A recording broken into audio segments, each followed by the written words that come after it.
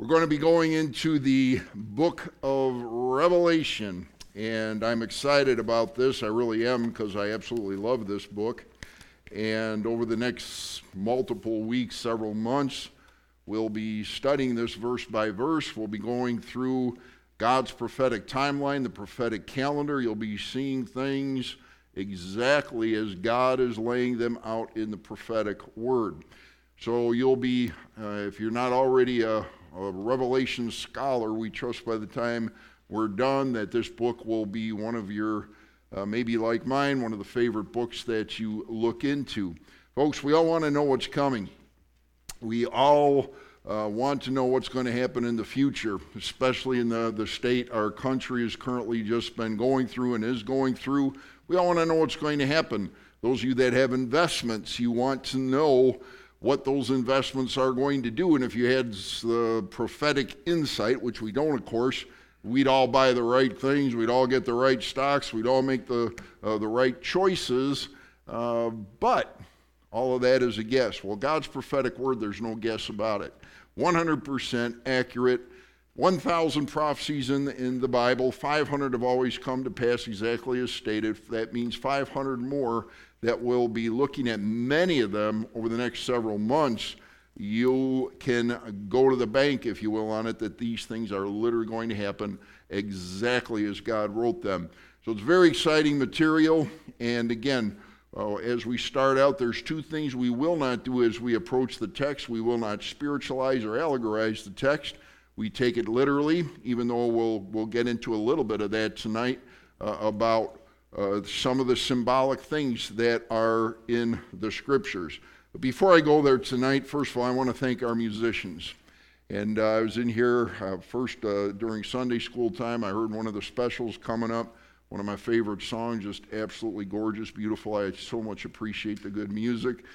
Today, the specials that were done tonight with our worship team, I just absolutely love it. So thank you to all that have a major part in the ministry of music. Appreciate so much what you do, and I should comment more about it, but I just love it. I appreciate it. Thank God for the talent that He's put here.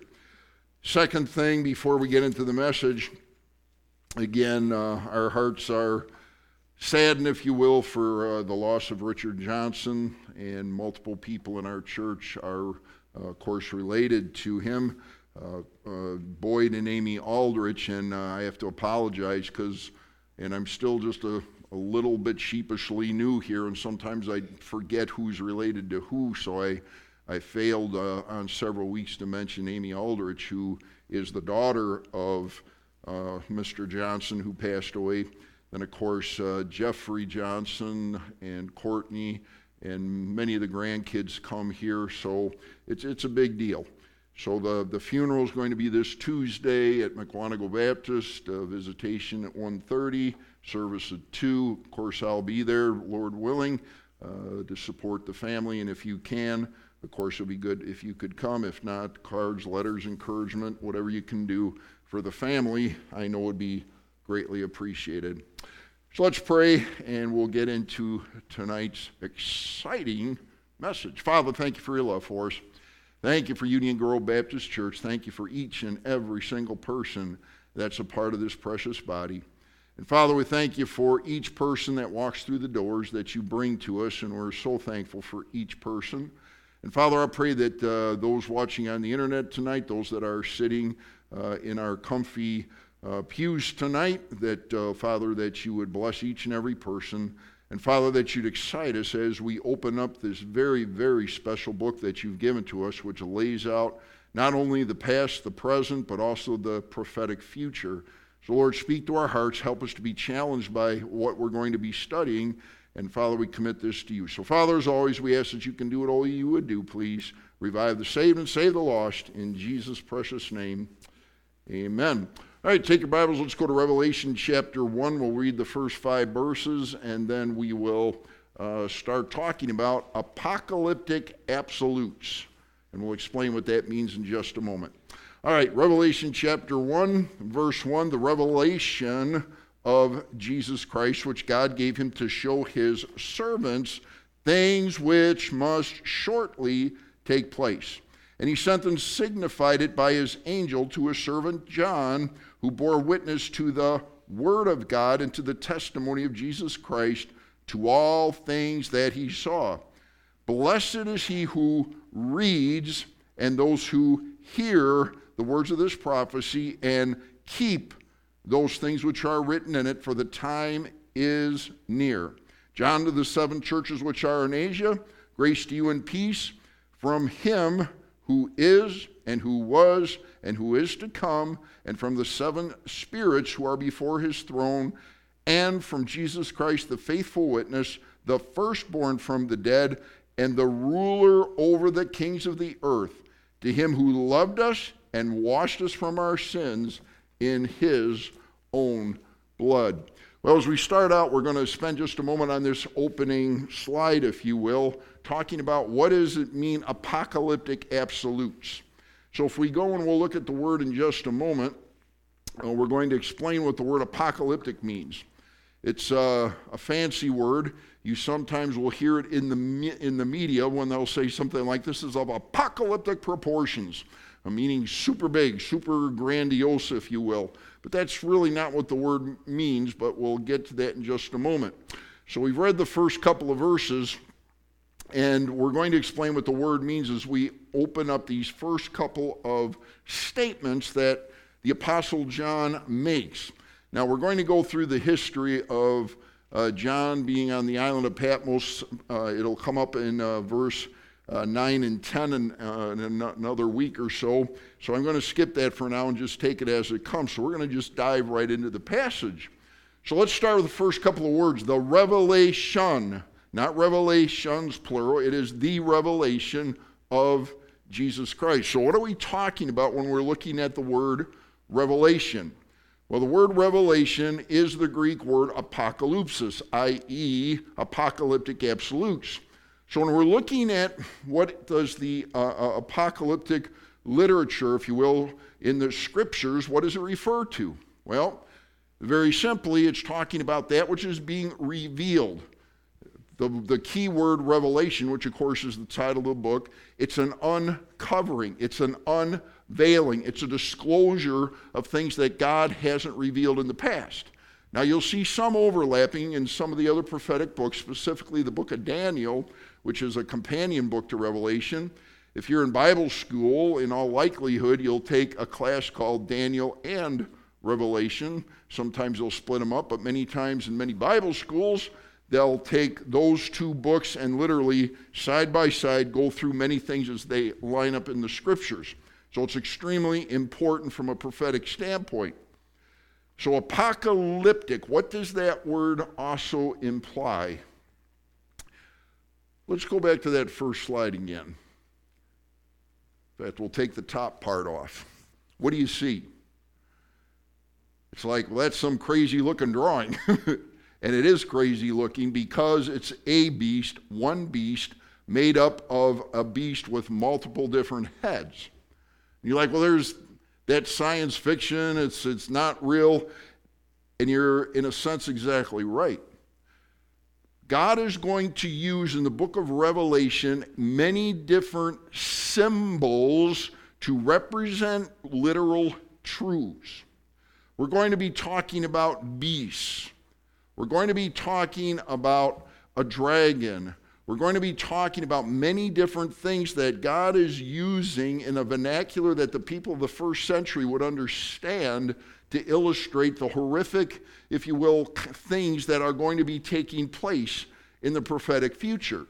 So when we're looking at the symbolic things that are used in apocalyptic literature, style literature in the scriptures, you'll be seeing many things that represent real truths. The difference between spiritualizing and allegorizing a text and using the concept, if you will, of symbolic literature, if you will, from like the book of Revelation and other books in prophecy, every single time God uses one of these, if you will, kind of weird illustrations, it's an illustration. It's pointing to a reality. So you'll see that as we go through the book. All right, so again, we're looking at something that God is opening up. He's revealing it. He's going to show us things that he has kept secret before. The revelation of whom? Of Jesus Christ. So what is he revealing? What is the purpose of what we're going to be looking at? And we'll go through an outline of the book in a few minutes. But as we look at this, what is God really pointing to in the book of Revelation? We're going to be looking at chapters 4, verse 2, all the way through chapter 19, verse 10, that talks about a 7-year tribulation period. 7 years. How many chapters are we talking? Chapter 4, verse 2, all the way through chapter 19 and verse 10, God is going to be looking at one 7-year period. When we get out of chapter 19, he comes to the, if you will, the focus of everything the book of Revelation is about, which is the second coming of Jesus Christ, spoken about in Revelation 19, verse 11 through 21. We'll see exactly how the Lord Jesus is going to be coming back to this earth. Now, again, we know of two, we'll get into the timeline in just a minute, but there's 2 times that Jesus is going to approach this earth. The first time he approaches it, but does not touch down on the earth. The second time he's coming to rule and reign as, if you will, the King of Kings and the Lord of Lords. Let's just jump ahead for a moment to Revelation chapter 19 and verse 15. Now out of his, or Jesus Christ's mouth, goes a sharp sword, that with it he should strike the nations, and he himself will rule them with a rod of iron. He himself treads the winepress of the fierceness and wrath of Almighty God, and he has on his robe and in his thigh a name written, King of Kings and Lord of Lords. In Revelation 19 again is when Jesus Christ is going to be coming back with all of his saints, come back to this earth to set up his 1,000-year millennial kingdom, Revelation 20, verses 1 through 10. So what we're going to see here is every single thing, the focus of what God is going to be doing up until we get to Revelation 20 is preparing us, if you will, the individuals that will be here on this earth during that 7-year tribulation for the coming of the King of Kings and the Lord of Lords. Folks, I'm just going to throw this out here, and we'll come back to it multiple times in the next several months. Why would God judge the earth and literally almost wipe out the entire population of the earth during that 7-year period? Remember this morning, if you were here, when the children of Israel, God did miracles, absolute, unequivocal miracles to get those Jewish people, the Hebrew children, out of Egypt. And plagues, the 10 plagues happen, and finally the Passover happens, where everybody who didn't put the blood on the posts of their homes, their firstborn was killed. The Jewish people watched as God preserved them during the Passover. God takes them out. Pharaoh delivers them and says, get them out of here. I'm tired of them. My son is dead because of these Jewish people. I'm sick and tired of this. I can't handle it anymore. And the Jewish people start to walk away. And they come up to the Red Sea and they're like, oh, God brought us out of Egypt to kill us. And God says, no, I came here to deliver you. And God parts the Red Sea, and the Jewish people walk through the opened up waters, and they get to the other side, and God, as the Pharaoh's army is allowed to go through, the waters go on them and drowns them all. I was in Egypt, as I've told you before, I don't know how many years ago. I'm bad with years. And when you're in Egypt, there's one particular spot where submarines have gone through, and they've found wagon wheels at the bottom of the ocean going from across the Red Sea, not the Dead Sea. It's like, well, there's kind of documentation there, isn't it? And there is. And it's amazing. And they saw it face to face. They watched as God did the miracle. And God takes them and he brings them to Mount Sinai. And the people know that God's presence is there as they see the pillar of fire by night and the cloud by day. And they gather around Mount Sinai as Moses goes up to meet with God himself. And in a short period of time, they turn their backs on God and say, hey, let's build us an idol. Folks, God is going to be judging this world in an unprecedented way as we go through this text over the next several months. Why? Because when the King of Kings steps down on this earth, which he will do, when he comes back to set up his 1,000-year millennial kingdom, this earth is going to be in the best shape it's ever been in since the Garden of Eden. And we'll look at different scriptures that point that out. This world will return to a near Edenic state. Speaking of the Garden of Eden, when the King of Kings and the Lord of Lords steps foot on this earth.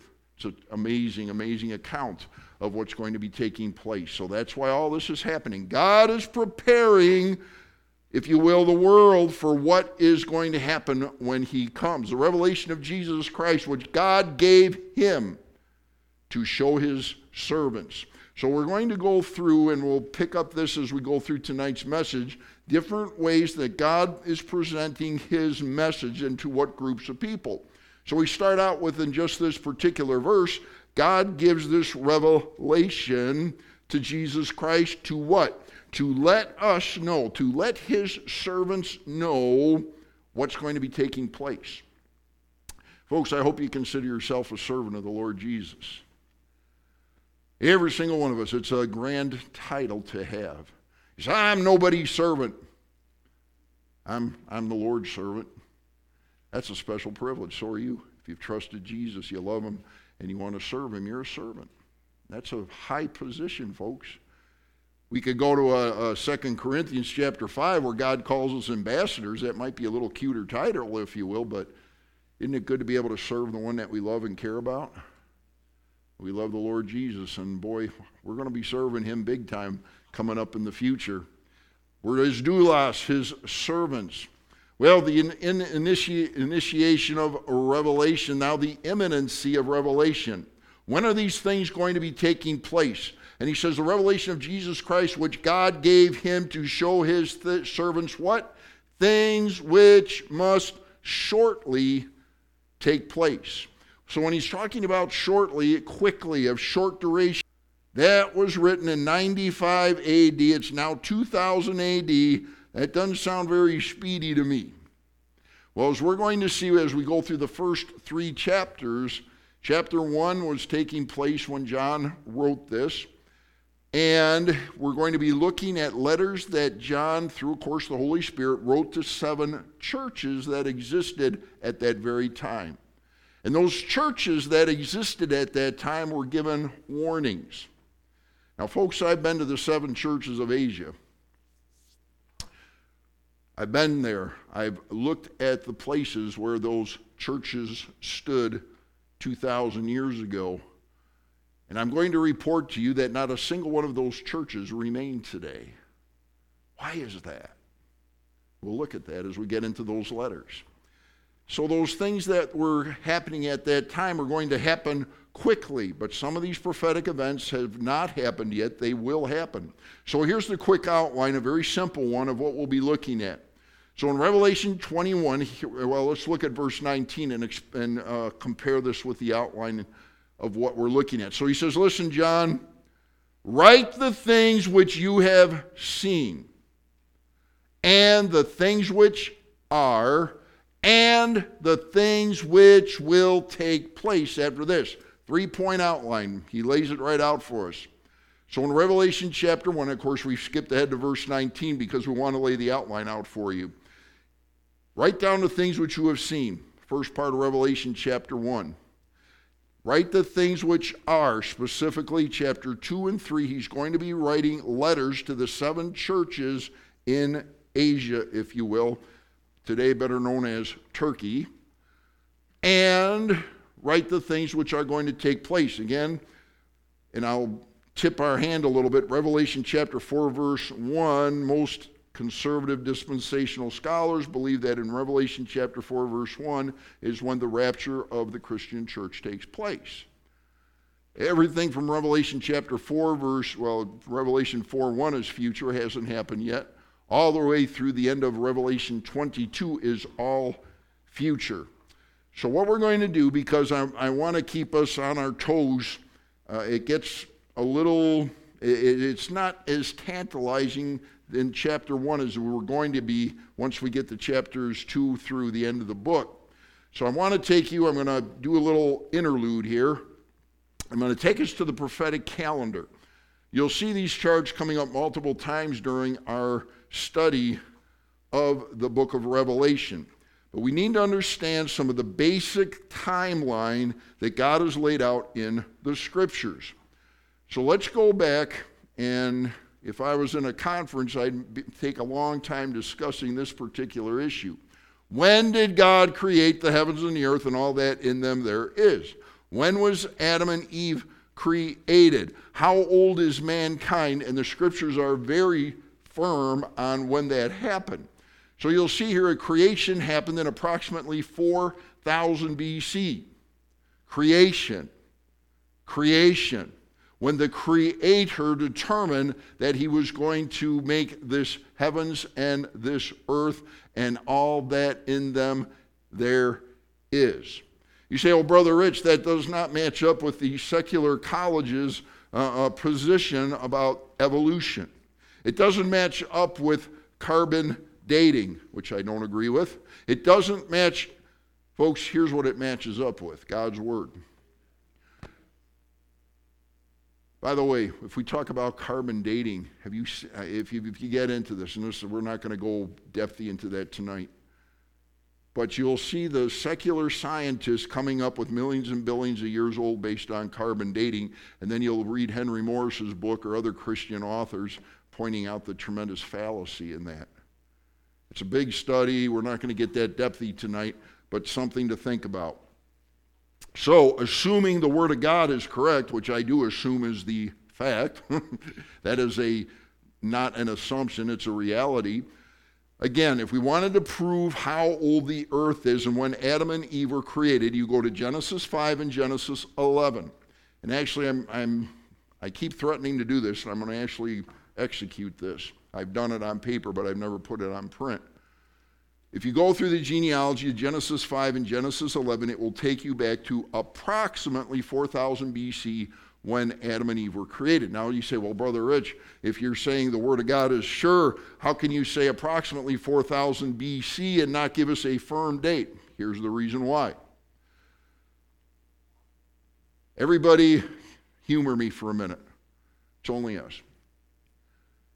On the count of 3, everybody tell me what month they were born in. Are you ready? 1, 2, 3.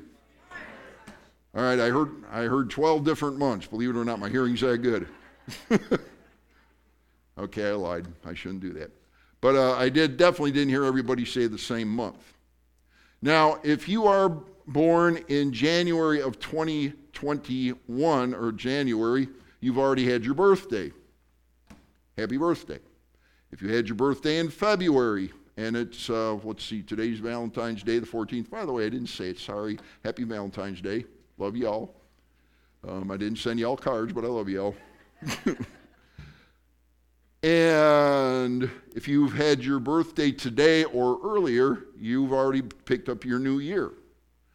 If you're born on February 15th through the end of December, you have not had your birthday yet, i.e., you have not changed to your next year of age. When you look at the historical genealogies, they do not give the month. They give the year. Therefore, when you're going through the genealogies, you can be off as much as 11 months on their birthday. So when you look specifically at the genealogies, and there's a lot of people in those genealogies to get you back to 4000 BC, if you looked at it and analyzed it, you would have to know everyone's literal month in which they were born to get the accurate year. So that's why we say it's approximately 4000 BC, looking back as to when those things took place, because the genealogies are not specific on what month each individual was born. All right, so that takes us back. So you can go plus or minus however many years you want, but definitely we're going to be in around the 4,000 year range. We go to the Old Testament, we start to go through.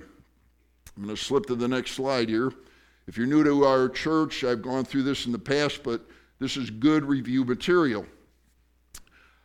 What we're looking at are the 3 strands, if you will, of the human family. or three groups that are discussed in the Scriptures. This is extremely important to know as we start looking at the prophetic word. So we go all the way back on the left of the screen to when Adam and Eve were created. Now we have scholars, again, we can go back as far as 4000 BC. If you take the literal numbers as in the genealogy, it comes out to 3942 BC. So that's the swing. We go to Genesis, Adam and Eve. Were they Jews, Christians, or Gentiles? You can answer. Yes. All right. Here's what they were. They were Gentiles, and we'll explain why they were Gentiles as we go through this progression. They could not be Christian, they could not be Jews, and here's how we'll explain that. When they were created, they were Gentiles. They were non-Jewish individuals. For the first 2,000 years of history, catch this now, we're talking 6,000 years from creation to today, approximately. The first 2,000 years of history are recorded in 11 chapters of Genesis. The first 11 chapters speak to what had taken place for 2,000 years. 11 small chapters cover the first 2,000 years of history. We get to Genesis chapter 12, and we start off with the Abrahamic covenant, where God makes a covenant with Abraham, who is one of the patriarchs of what group of people? Our Jewish friends. So for the first 2,000 years of history, no Jewish people. The second 2,000 years, Abraham, and we've gone through this, so humor me again, Abraham, who has a son named Isaac, who has a son named Jacob, whose name was changed to Israel, the father of the Jewish people, the Israelis, the Hebrews. And often in Scripture in the Old Testament, when we read through it, we talk about the children of Israel. He's talking about the descendants, all the children. By the way, when we're talking about the children of Israel, you could be talking about his descendants. So you're talking at times about probably several million people in Scripture. All right, so we have the second people group from approximately 2000 BC, up until Jesus Christ comes. We have two people groups, Jews and Gentiles. No Christians yet. You say, well, wait a minute. Didn't they look forward to the Messiah and they trusted in Christ and therefore were Christians? Well, maybe by belief that was possible, but they were not Christians at that time. That's not what their name was. They were Jewish people that believed in God and followed God, and therefore they were his children. The next, and it's just interesting how we followed 2,000 years approximately patterned. So 2,000 years Gentiles only. The next 2,000 years Jews and Gentiles. The next 2,000 years we have something major happen. Jesus Christ comes to this earth, spends some 33 years on this earth, crucified, buried, comes alive after 3 days. And all of a sudden, we have a third people group come on the scene known as Christians. Take your Bibles, please. Go to 1 Corinthians chapter 10, verse 32, so I can prove exactly what I just stated to you. 1 Corinthians, and I could quote it, but I'm going to turn to it myself so I don't make a mistake. 1 Corinthians chapter 10 and verse 32. Give no offense either to the Jews or to the Greeks, speaking of the Gentiles, or to the what? The church of God. What is he talking about? He's saying there are Jewish individuals, there are Gentile individuals, and then there is the church of God. What is the church of God made up of? It's made up of Jewish people and Gentile people who placed their faith in Jesus Christ and took him as their personal Savior. And God's saying, and he points out these three different people groups, Jews, Gentiles, and Christians. My friend, if you don't know Jesus Christ as your personal Savior, you haven't accepted his free gift of salvation or eternal life through trusting in Christ, then you're a Jew or you're a Gentile, but you're not a Christian. And I trust by the end of our message tonight that you'll consider becoming a Christian as well. So we go back to our basic timeline, creation approximately 4000 BC. We look at the Old Testament involving the Mosaic covenant, which is what we talked about, that was given on Mount Sinai in 1445 BC. We look at Abraham coming on the scene in approximately 2000 BC. And then we come up to where we are in our current, if you will, part of the prophetic timeline. The cross takes place, everything changes. No longer do we follow the 633 Old Testament commandments, but now God says you are 100% to follow the grace of God. Now, many of them, all of the moral, ethical commands, if you will, still are reiterated in the New Testament, but we no longer follow the dietary laws, the sacrificial laws, and so forth. So things have dramatically changed. The law was in place to point the Jews and the Gentiles in the Old Testament to what? To Jesus Christ. So things have changed. So for the past 2,000 years, ever since Jesus Christ came, we now are in what's known as the church age. We're not going to get specifically into detail on that tonight. We've done it in the past, but understand that after the death, burial, resurrection, and ascension of Jesus Christ, we now become, if you will, part of the church when you trust Christ. You say, well, you mean you become a member of Union Grove Baptist Church when you trust Christ? That's not what I'm talking about at all. If you've trusted the Lord Jesus as your personal Savior, you are part of God's church family. Union Grove Baptist Church is one of the local New Testament churches that you can come to and fellowship with us. You are part of what's known as the body of Christ if you've trusted Jesus. That means every single Christian, whether they're in Africa, whether in Europe, whether in Asia, whether they're in the United States, doesn't matter what country they're in, every single person that's trusted Christ is part of his body, of which every single one of us is also part of that, if you will. They like to use the word universal, and that's a good word to use. All right, so what are we going to do as we open up the book of Revelation? So we're going to talk about churches that existed during Revelation 2 and Revelation 3. You're going to find that they're going to be, some of them are giving only commendation. Hey, you guys are really doing a good job. He's going to look at some of the churches and he's going to spank them hard. He's going to tell them, shape up or I'm going to shut you down. And he does. And we know that from history. So chapters 2 and 3 are things that have taken place. They're the things in the past. It was current when John wrote them. The warnings were given, the admonitions were given, the aggrandizement was given. But that's all came and gone. What happens next? After we look at the historical churches, and by the way, tremendous application, which we'll be able to pull out of that. So it's good stuff. It's not prophetic, but it's good stuff.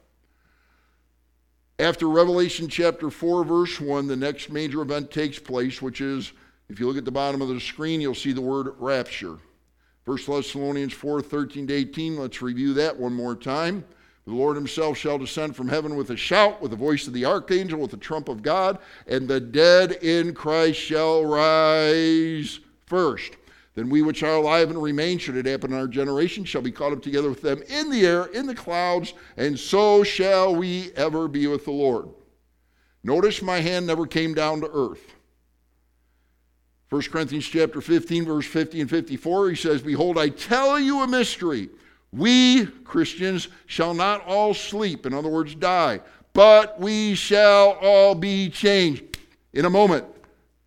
In the twinkling of an eye, will be changed and given those glorified bodies. Amen? That's a good thing. It's coming. And I'm how about now, Lord? Looking forward to his coming. I hope it's in our lifetime. Be wonderful to be just, boom, transformed and we're up in heaven. Immediately after we're gone, this is where we have to pull Daniel in. And we get to chapter 4. We'll start bringing Daniel into the program. But something major is going to happen. Something major is going to change on this earth. First of all the Christians are out of here. Folks, you know what happens when all the Christians are going to leave? You think it's bad now. Who indwells Christians? The Holy Spirit, 1 Corinthians 3:16, 1 Corinthians 6:19 says, know you not that you are the body of the Holy Spirit, the temple of the Holy Spirit.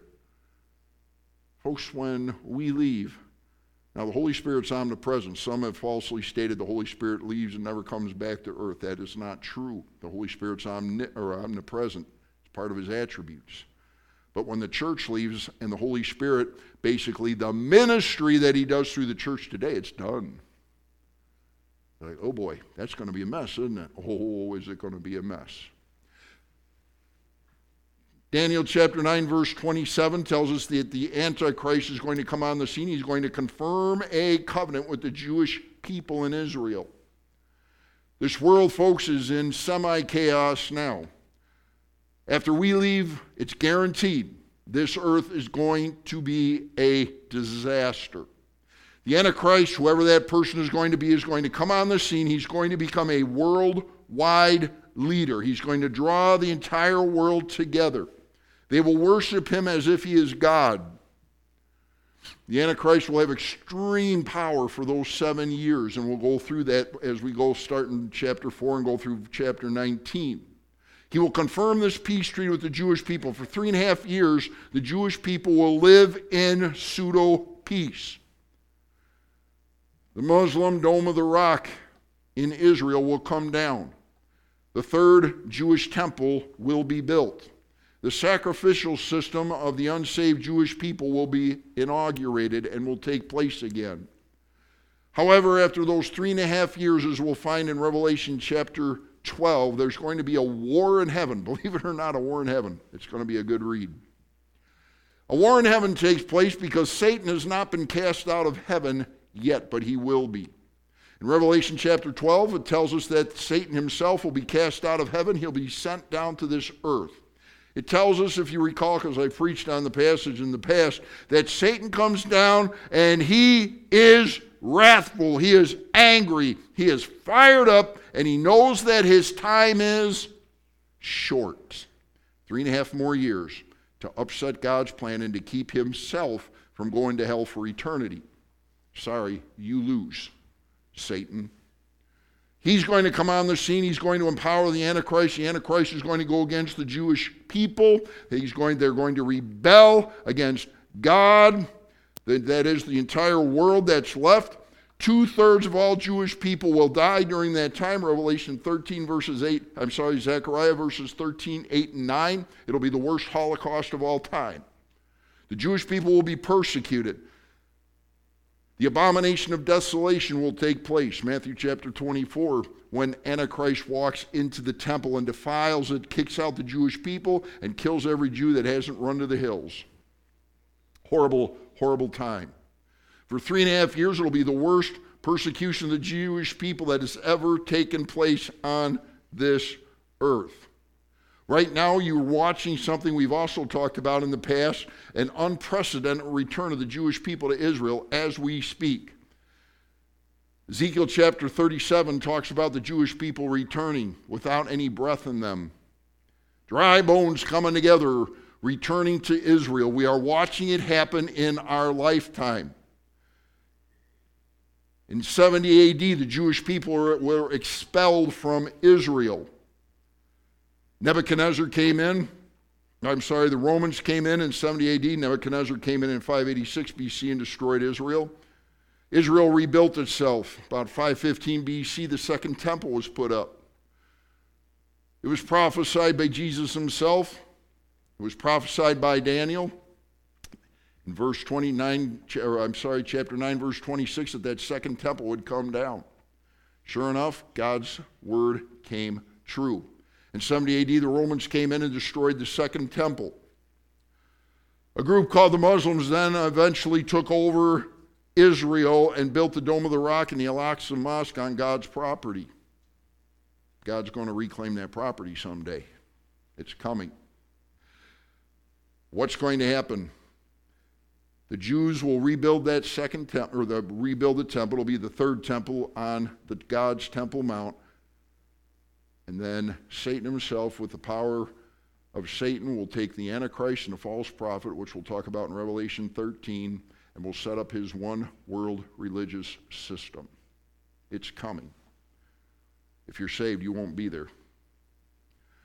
All right, so what are three things that, and again, I'm giving you a complete prophetic timeline overview tonight just to set the tone as we go through these things. If we don't understand where we're headed, things won't make sense.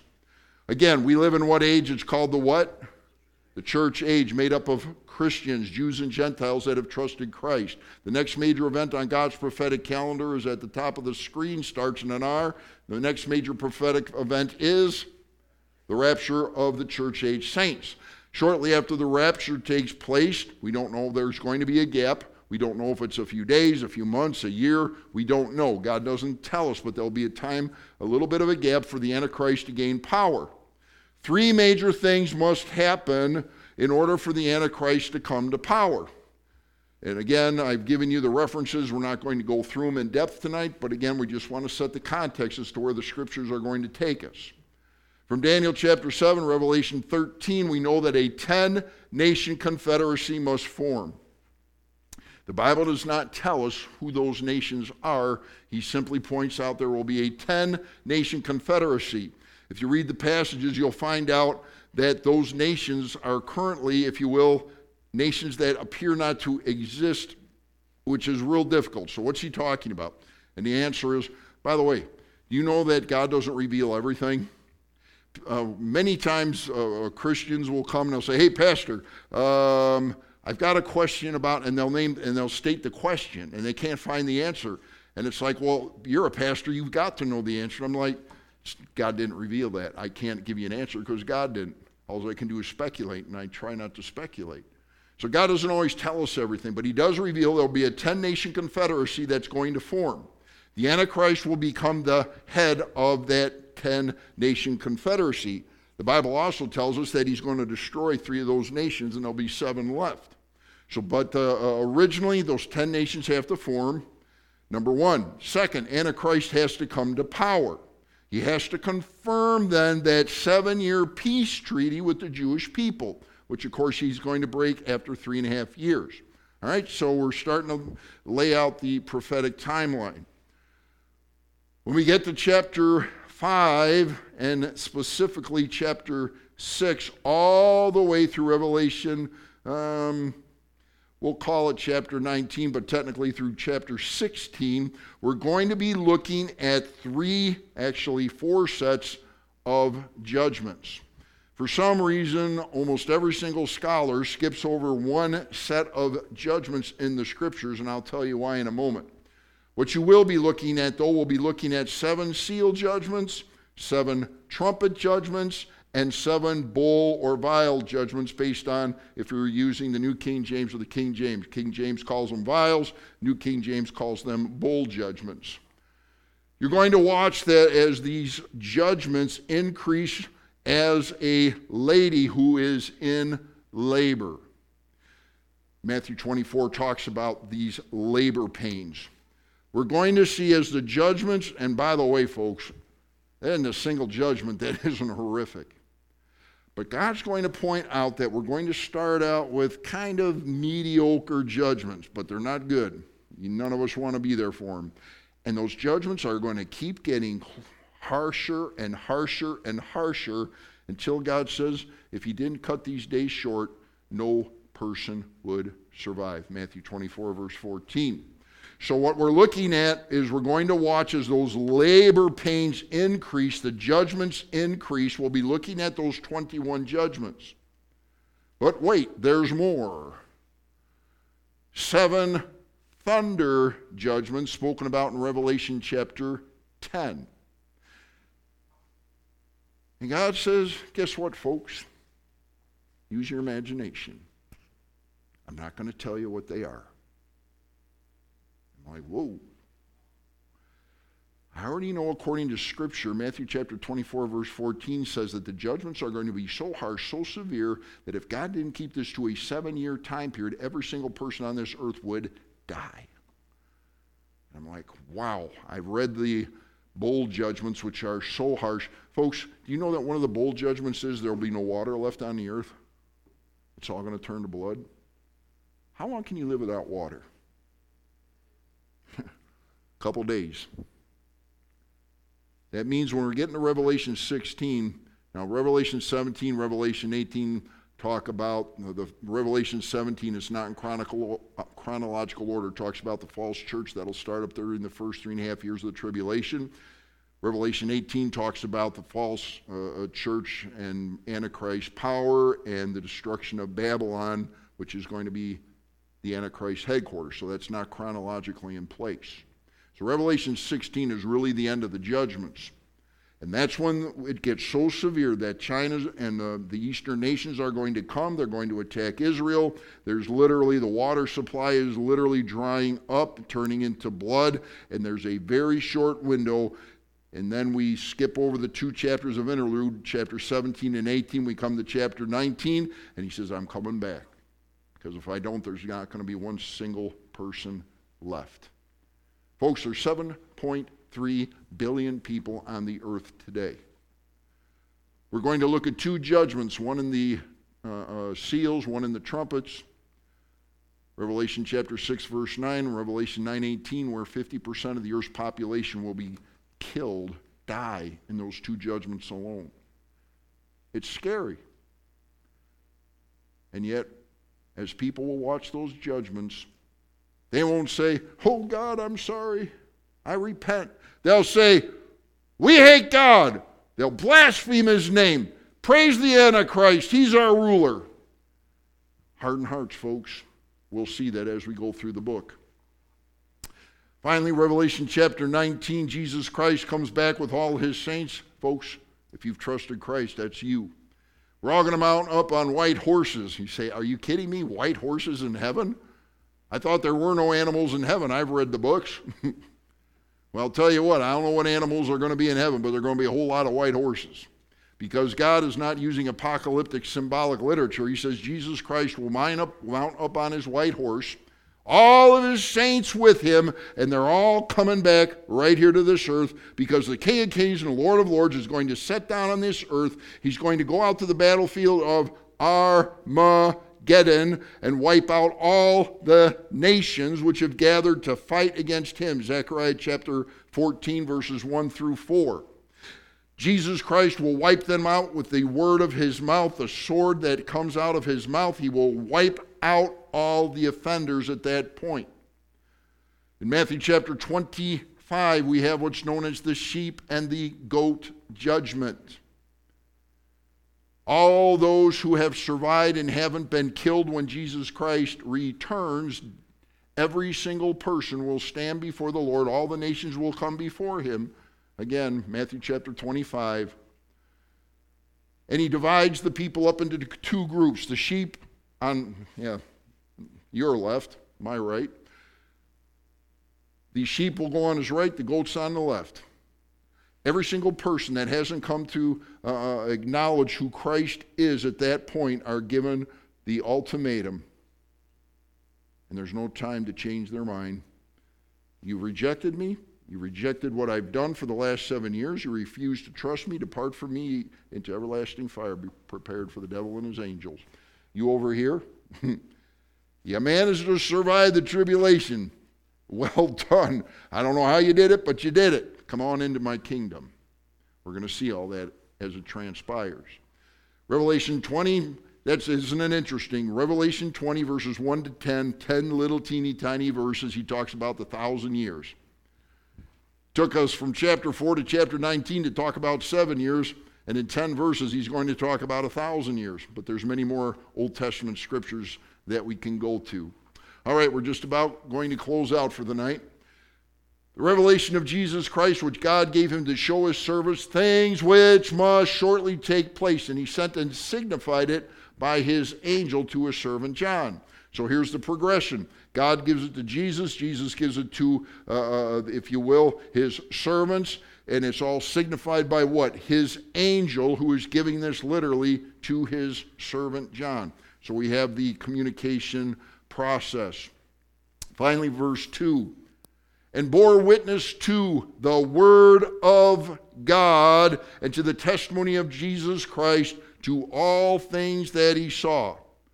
So he's like, listen, man, I'm going to disclose, I'm going to cover. I'm going to show you the details. I'm going to tell you about the horrific judgments, and I'm going to be very graphic. And Revelation is very, very graphic. Final verse for tonight. Blessed is he who reads and those who hear the words of this prophecy and keep those things which are written in it, for the time is near. So first of all, folks, God is promising you a blessing if you read the book of Revelation. Don't be afraid of it. Don't say, well, I don't understand it all. That's okay.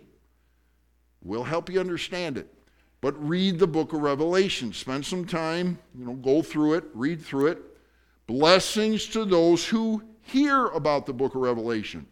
So I don't know what your blessing is tonight because we've been reading from Revelation, but you got a blessing coming, all right? You can figure out what that blessing is, but God's going to bless you for reading and hearing it. And finally, he says, blessings to those who heed what's in Revelation. Specifically, when we go through the letters to the 7 churches, there's going to be some really tough admonitions. Oh, there's going to be some wonderful things too. He's going to praise them and say, good job on that. But you messed up on this. Folks, these are admonitions that we need to take to heart, that we need to watch here at Union Grove as well as every other single church. These are admonitions that God's given us to watch. Study. Book's not easy. That I will agree with, but it's not impossible. So the Bible admonishes us, and I'm going to go to the King James. I love this translation of this verse. Study. Oy vey. All the kids and the people in school are like, oh man, study, seriously? And God says, you study this. You get into it. Study to show yourselves approved unto God. Approved unto God. Listen, we go to school to get what? We want to get good grades from our teachers. I've been in school almost my entire life. It's one of the few years I haven't been in school. And I study and study and study and study. How many of you know the Logos program? Oh, I just bought the complete package about a week or two ago. It's tough. Anyway, why? Because I still want to study. Study to show yourselves approved unto God, a workman or workwoman that needeth not to be ashamed, rightly dividing the word of truth. God says, I want you to study my word so you get it right, so we can tell others the final great news. Well, we're not going to exegete this passage, but we're going to close with this because I always like to close with what Jesus Christ does for people. Even though we're going to be looking to things that will be happening in the future, we'll look at 2 chapters about things that have already taken place. But folks, the most important thing to know as we walk out of this building tonight, for those watching through video, internet tonight, knowledge can just puff up. It's like, I know this. I'm smart. I get it. God says there's reason that I've given you this information. It's not to make you feel like you're a scholar. It's not to make you feel like you've got an edge on everybody else. It's because he's saying, why do we study Bible prophecy? Folks, you know why? If the rapture happens in our lifetime, when Jesus returns and you've trusted Christ, we're gone. And now we think about who's going to be left behind. Tim LaHaye wrote a very, very well-known series called Left Behind. It's a massive, massive seller. You've been left behind. Maybe we'll play that song one of these days. It's a good song. It's a stirring song. It's a haunting song. You've been left behind. God's people have gone, and you're still down on this earth facing all this horror that's going to take place for those 7 years. And I say, how can we read the book of Revelation? How can we understand the horrific things that are coming and could happen in this generation and not have a heart for people? Not have a heart for our mom or our dad or our cousin or our nephew or our son or our daughter or others. Folks, I'm going to share this with you. And this is an amazing, amazing thing that happened here a couple days ago. And I know they've told multiple people this, so I don't believe I'm betraying a confidence. They're not here tonight, but they'll definitely be here in the weeks to come. They live 3 to 4 hours from here, Valerie, about right. I've preached in their church. They came to me a day ago and they said, Brother Rich, we want to be missionaries. I was like, good night. These guys are old. And they are. They're not chickens anymore. They're older than me. They're really old. Thank you, sir. I knew I'd get an amen for that. They came up to me and they said, Brother Rich, we're going to be missionaries. And I said, okay, all right, God can do that. And I said, well, where are you going to go? They said, we're going to come to your area. I'm like, oh, well, that's interesting. And I've talked to them so many times about this, and they're like, we have a loved one that's not trusted Jesus Christ in your area. They're looking to leave everything they have, potentially sell their property, and they live in a beautiful place on a beautiful location because their heart aches for a person they love that hasn't come to Jesus Christ yet. Sell everything. They live in a paradise, if you will. It's beautiful. I've stayed in their home. It's marvelous. They said, we'll give all this up if we can come and reach the one person for Christ. Can you imagine that? Give up everything because they so care about this one person that they're willing to give up everything that they've worked for all their life to come to try and minister to one person that they want to see come to Christ. Just that one person. And I look out across the world, I look across Union Grove, I look across everything within our driving distance, I look at the counties that surround us, and I'm like, my goodness, these people are willing to give up everything for one person. What are we willing to do to try and reach folks for Jesus Christ? What are we willing to do? I'm not asking you to sell your home. I'm not asking you to give $1 million or whatever, or take out a ridiculous loan so you can. It's just to have a heart for people. Folks, Jesus Christ gave up everything. Everything. He gave up his throne and glory. He gave up his position. He comes down here and he says, I love you, and I'm coming to get you. And I'm willing to give up my glory. I'm willing to give up my position as God himself, to humble myself, to take on the humble form of a servant, to come as a humble carpenter, and to die. Literally take on a human flesh, suffer like no one ever suffered before, have his Father turn his back on him when he takes the whole world's sin upon him on the cross, and he screams out to his Father, my God, why have you forsaken me? Jesus went to the garden before he went to the cross, and he begged God, please, if there's any other way, take this cup from me. Please don't make me go to that cross. Please don't make me have to suffer you turning your back on me. I can't take it, Lord. Please, if there's any other way, please. And God said, never now. And Jesus said, nevertheless, not my will, but your be done. And he comes and does it. He goes to the cross. Why do we study prophecy? Because, folks, people are going to die by the millions, billions. Can we change the course of prophecy? No. But maybe, just maybe, that person that you're thinking about, that person you love that hasn't come to Christ, isn't it time to talk to him? Isn't it time to lovingly share the gospel that we've all sinned and come short of the glory of God? Romans 3:23. That the wages of our sin is death, eternal separation from God, Romans 6:23. That Jesus Christ, God's Son, came down and died on that cross for our sins.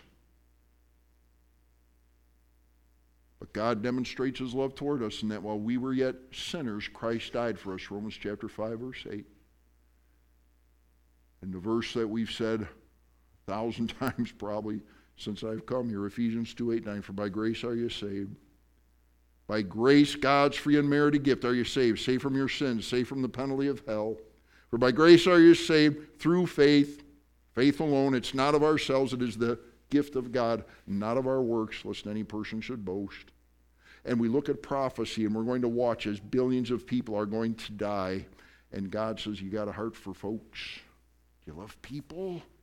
You care about folks. If you're here tonight, have you trusted Christ? If you've not, pay attention. Please pay attention. Because this is what you're headed for. It's time to get right with God.